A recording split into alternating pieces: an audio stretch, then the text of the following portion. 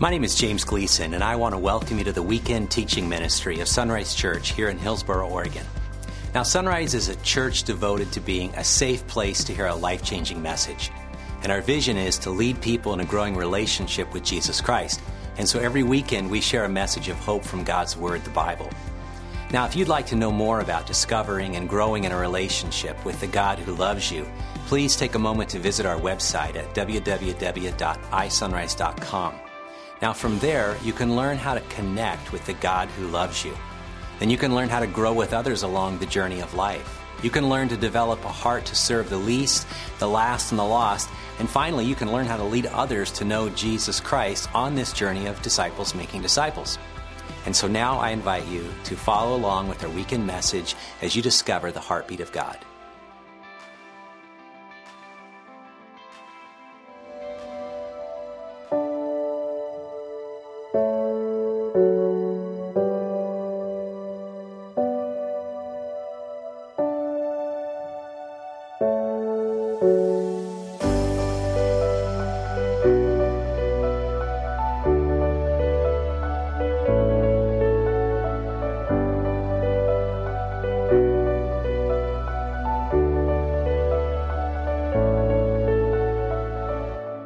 Well, Sunrise, so glad that you are watching us online.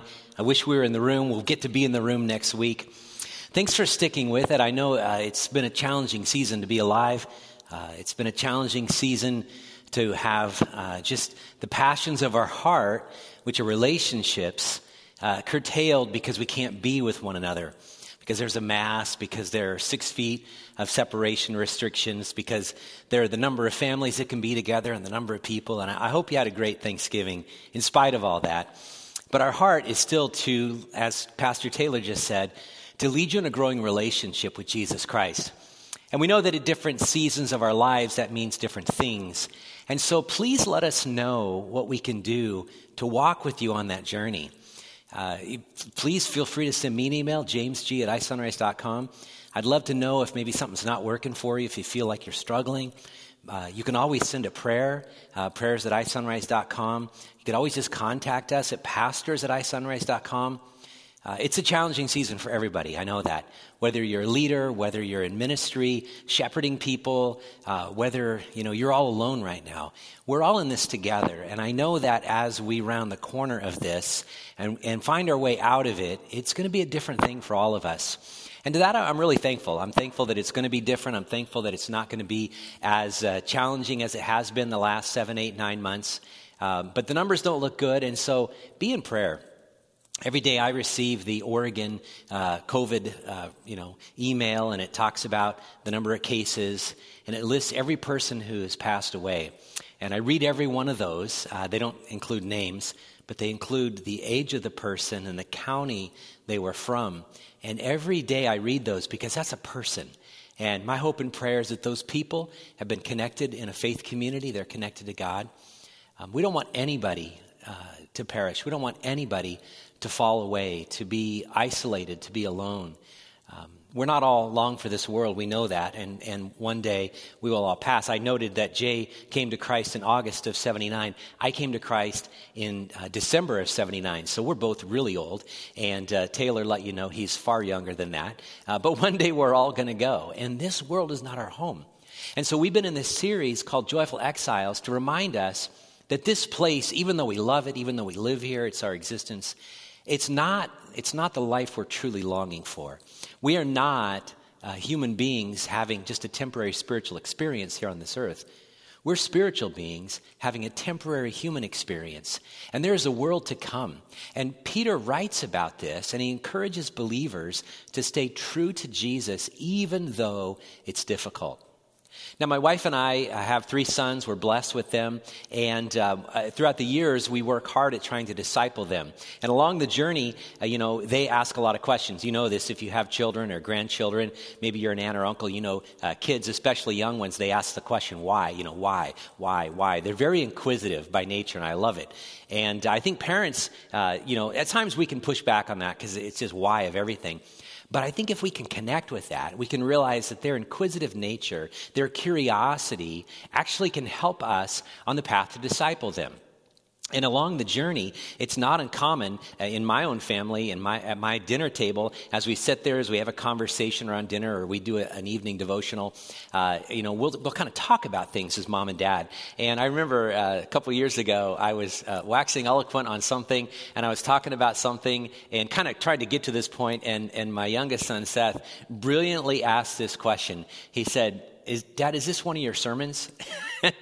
And I thought inside, yes, and it's going to have 10 more points because of your smart aleck attitude. But I just laughed at the kid because he was brilliant. He was calling me out. It's not the time to preach. But in my heart, I was wanting to communicate the why behind the reason for what mom and dad were talking about. You know, as parents, my wife and I work hard at that, at helping them understand why we are saying the things we're doing.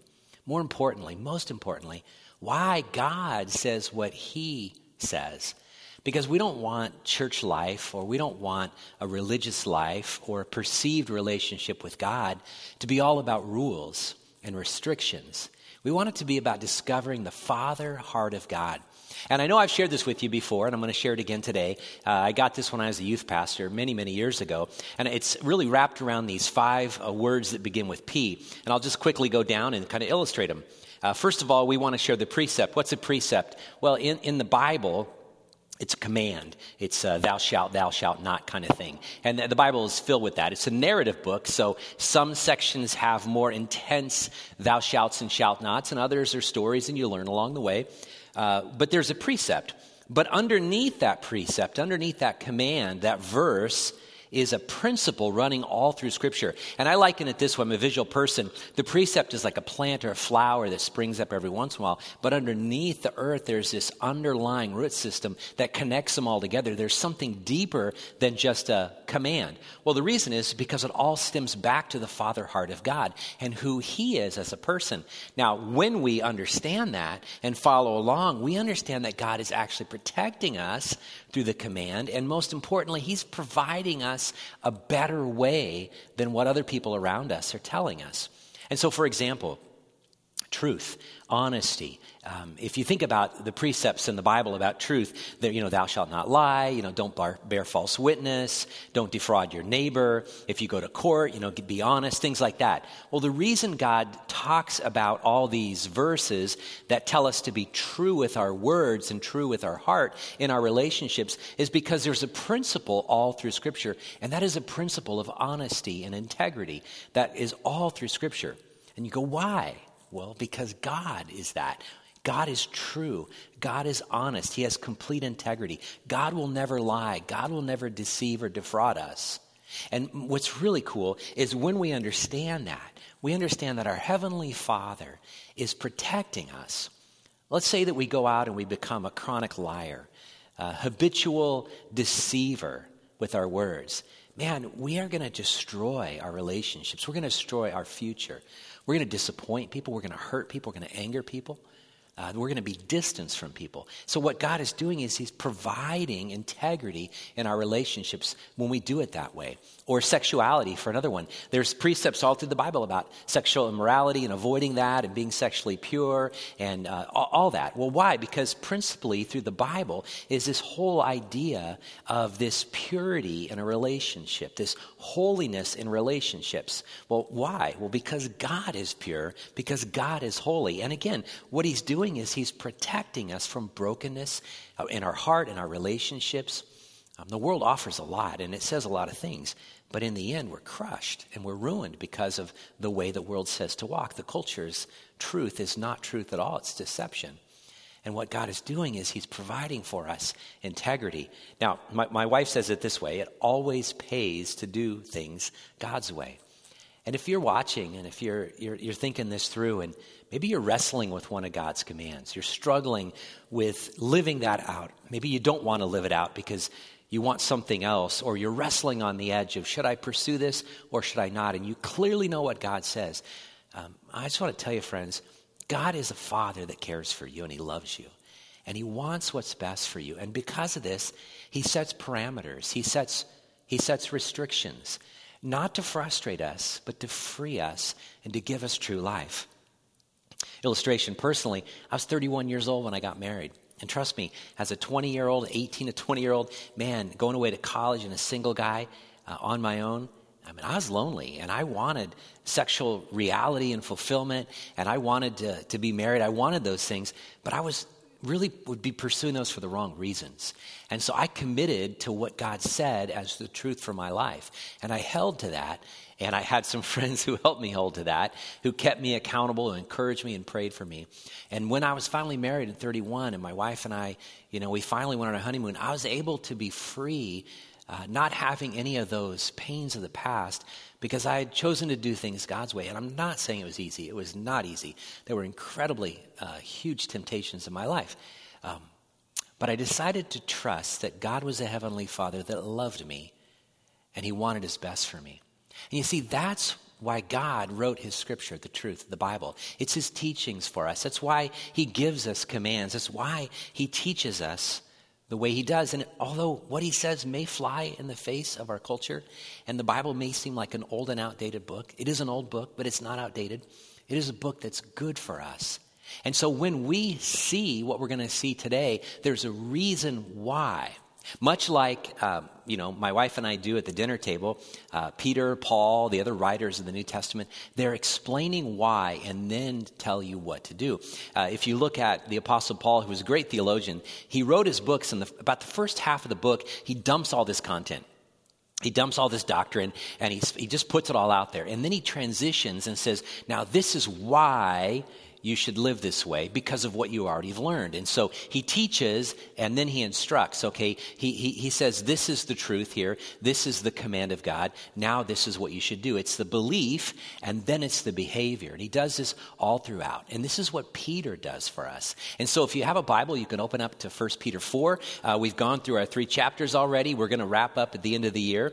And this is what Peter says. He says, so then, and I put in brackets the word therefore, I'll come back to it. Since Christ suffered physical pain, you must arm yourselves with the same attitude he had, and be ready to suffer too. For if you have suffered physically for Christ, you have finished with sin. You won't spend the rest of your lives chasing your own desires, but you'll be anxious to do the will of God. Now, a couple things in here. First of all, Peter says this. He says, when he's written about it, Christ suffered. Christ suffered. He didn't suffer for his own sins. He suffered for our sins. And Christ died on a cross. And he did all that not just so that we could have a way to the Father, not just that we could be connected to the Holy Spirit and have Jesus as the way, the truth, and the life. He also did it as an example for us that we should follow in his steps. And particularly if you're struggling with suffering, it's really going to make a big difference for you when you look at Jesus and how he suffered, even though it was unjust. And so that's why Peter is using Christ as an illustration. And if you notice up here, he says, so then, or I put in brackets, therefore. Now, if you've ever taken a Bible study methods course, I've taught Bible study methods, they'll always say that there's a connection between what the author writes and then the next section. And so it's silly, but it's true. If you ever see a therefore, you've got to stop and ask what it's there for. And that's exactly what's going on. It's translated so then or therefore, depending on the translation. But the idea is this: what I'm going to tell you now is based on everything I've already told you. And so if we just start chapter 4 and don't reflect back on chapters 1, 2, and 3, we're not going to understand why. And so Paul and Peter and these authors, Jesus himself, like good fathers, they write the instruction to their children, and then they say, now this is how we're to live. And that's what Peter is doing. So what is he writing about? It says, Christ has suffered. Christ has suffered physical pain, and you must arm yourself. Arm yourself is a military term to become ready for battle, to prepare yourself for battle. Because the battle they're going to face is an intense battle. They don't understand it. They don't know it. Peter may or may not at this point. But the suffering they're experiencing now is nothing like the suffering they're going to experience when Nero unleashes all of the hells of Rome upon them. And the persecution is the first great persecution of the church. And so Peter, as a father, as a dad, as a pastor, as a shepherd, he says, now that we've looked at Jesus, keep looking at Jesus. Because if you keep your eyes on Jesus, you can make it through the suffering when you consider all that he's done for you. Now stop and think about that, friends, for just a minute. He says, having died in Christ because you believe in Christ, you no longer have to wrestle with sin the way you used to have to wrestle with it. Because now Jesus has paid the penalty of our sin. Now, there's still going to be a wrestling with sin. There's still going to be a wrestling with suffering. No question about that. But we do it differently now because we have God's Holy Spirit living inside of us. And we have the example of our Savior, Jesus Christ, who went before us. And he said no to sin, and we can say no to sin. He was tempted in all ways like we're tempted. And yet he said, no, we can have strength now. We can draw on that and say no to sin and the temptation of sin. Christ suffered unjustly, and when he suffered unjustly, he didn't even open his mouth to defend himself, but he put his trust in his Father, is what we've seen. Well, now when we suffer unjustly, when it's not fair, when it's wrong, when the world is coming against us, when people are slandering us, when people are using our witness for Christ against us, we can trust in Jesus because he's already walked that path. Now, the situation that they're going through is because they have changed lives now. They used to be this. In fact, let's jump into the next verse 3 here. It says, you have had enough in the past of the evil things that godless people enjoy. They used to enjoy these things. The idea, the pleasures of the world in that culture. You would go to your idol, your temple. You would go in your religious worship and you would get drunk and you would have orgies and you would participate in all these things. And it was all very good in the culture because it was their idols and wrapped up with religion and wrapped up with culture. And this is what everybody did. And when the Apostle Paul, the Apostle Peter walked into places, this is what they experienced. They experienced a people that were living an incredibly immoral lifestyle, all in the name of their god or goddess. And now they've come to faith in Jesus, and Jesus has set some moral parameters around them. And he said, okay, this is what's right and this is what's wrong. And so they don't live that way anymore. And yet the problem is they're getting slandered because of this. He says, you've already had enough in the past of the evil things that godless people enjoy. You used to do these things. You used to be like that. Their immorality and lusts, their feasting and drunkenness and wild parties and their terrible worship of idols. In other words, everything's wrapped together. It's this lifestyle that this culture communicates as normal, as good, as acceptable. And if you want to line up with us, this is how you'll act. You slip right into these behaviors. I wonder what Peter or Paul, for example, would write about our culture today. If he's writing to people who used to be a certain way, and now they're no longer like that because Christ has set some parameters for the morality of a follower of Christ, and we're living accordingly. If we were to look back to our old life, what would Peter say? We used to live like that. We used to do that. Obviously, there would be things about sexuality, right? There would be things about consumption. There would be things about our attitudes, our actions.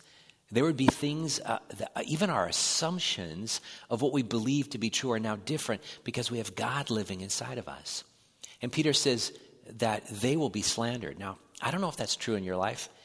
I came to Christ so many years ago. Like I said, it's been almost 41 years now since I came to Christ. So I don't have that same experience. I was just a teenager when I came to Christ. I was basically, a decent kid. I was a rebel in my heart.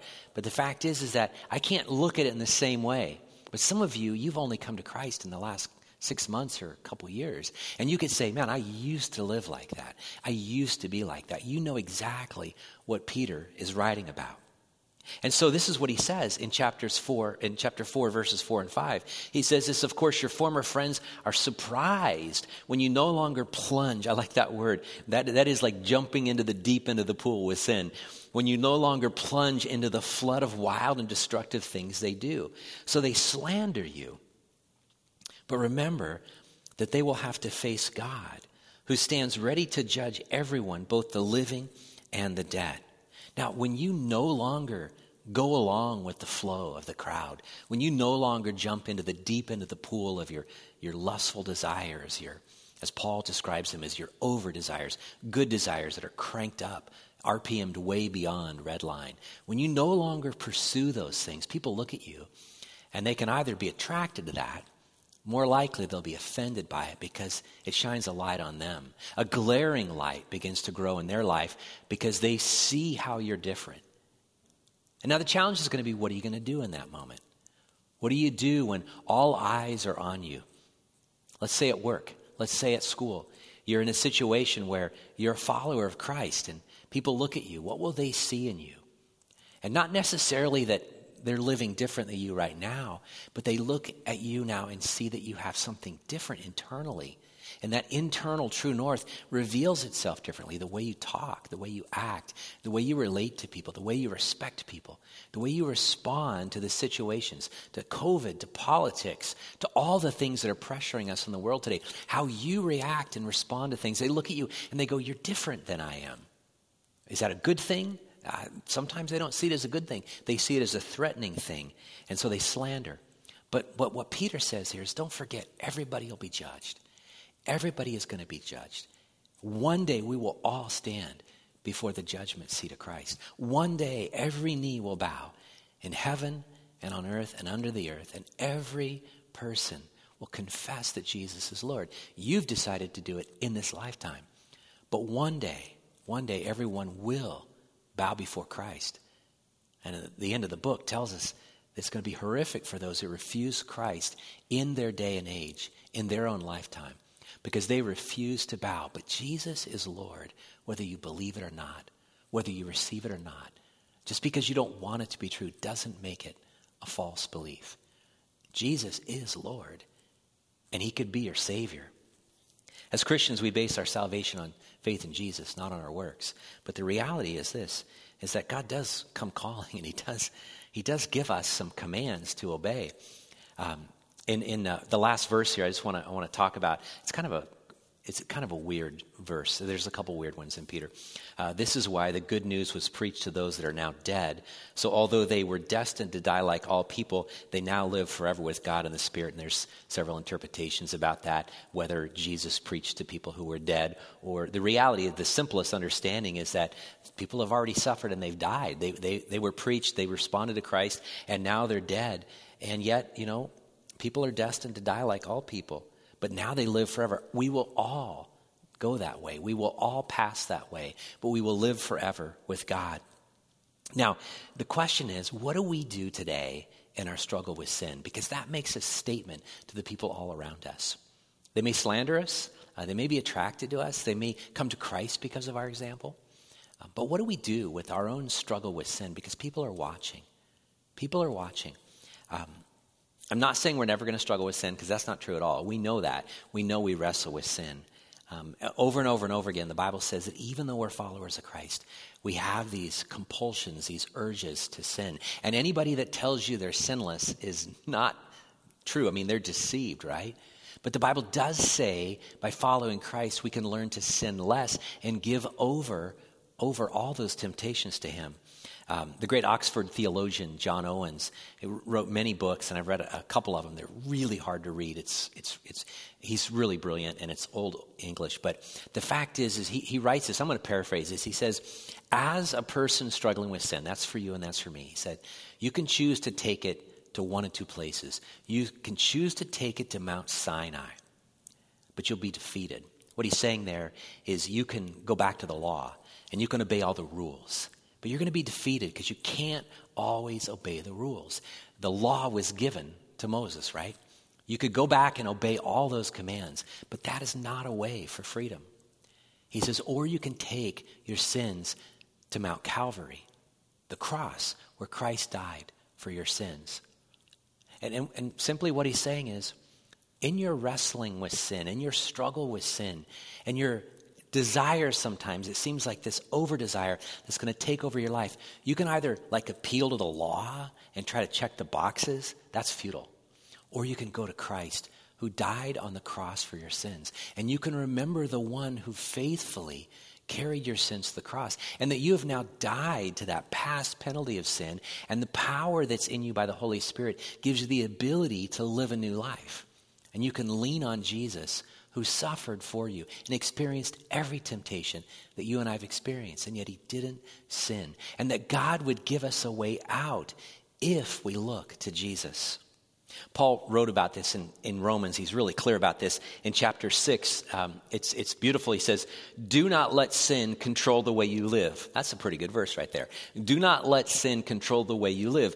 Do not give in to its sinful desires. Don't let any part of your body become an instrument of evil to serve sin. Instead, give yourselves completely to God, for you were dead, but now you have new life. So use your whole body as an instrument to do what is right to the glory of God. Sin is no longer your master, for you no longer live under the requirements of the law. Instead, you live under the freedom of God's grace. The law came through Moses.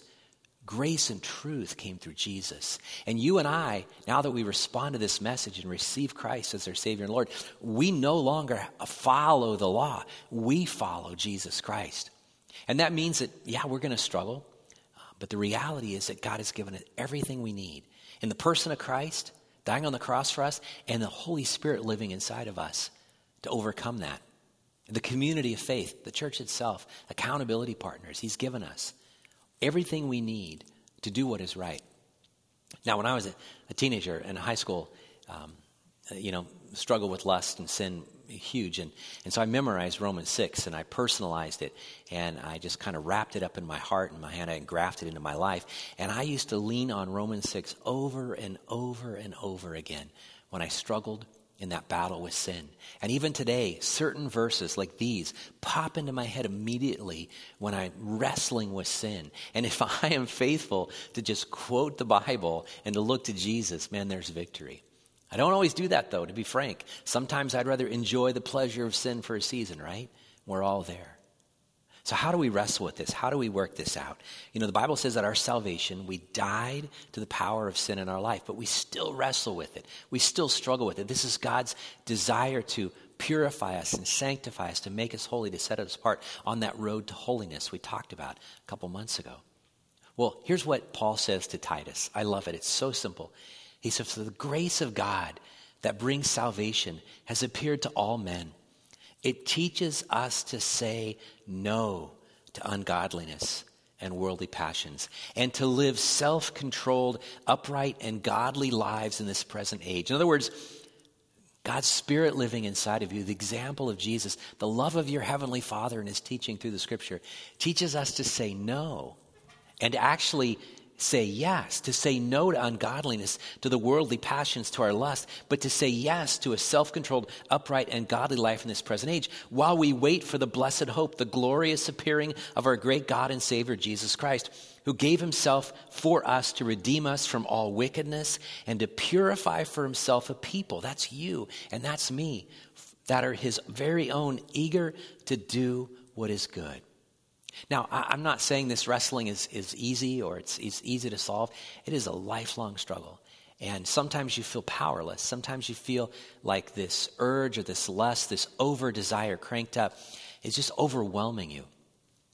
God loves you, my friends. And I'm here to say that you have friends. You have the body of Christ. You have a small group. You have some friends, an accountability group, whatever you have. If you don't, you have to have that where you lean to and lean on. You have people you can trust where you can just be honest with. You have to have that in your life and say, here's where I'm wrestling. Here's where I'm struggling in this age. You have to have people you can text or call. You have to have someone you can reach out to because the power of sin is strong, but the power of your Savior is stronger than that. And you have been given a way out. Then when your neighbors, your friends, your coworkers, your classmates look at you, they see a life that's different, no longer enjoying all the things that maybe you used to enjoy or that they're enjoying. And they look at you and you're weird, that's for sure. You're different. Maybe that's good. Maybe they're offended by that because it brings some kind of, maybe internally they're convicted because of the way you're living your life. And they wish they could see that in you. Or other times, they just look at you and they want to write you off. Because you will disturb the pattern of their life. And you will upset the very yes for them in their lives by you saying no. You can do nothing, friends, to earn your salvation. Nothing.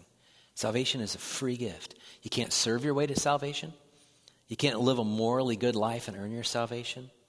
It's a free gift to anyone who receives this message of Jesus. But once you receive the message of Jesus, God does put some moral boundaries on your life, demands, internal and external.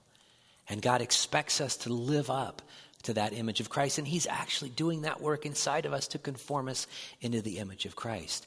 And God's grace teaches us and gives us the strength to say no to things that are wrong for us. And he gives us the strength to say yes to the things that are right for us. We no longer have to plunge ourselves in the deep end of the pool of sin, but we are to arm ourselves, to ready ourselves for battle, because it is a spiritual battle that we're fighting.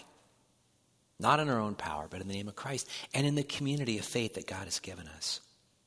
Jesus died for your sin so that not just eternally you won't have to pay for it, so that you can wrestle with and win this battle with sin today, to free you from sin's control.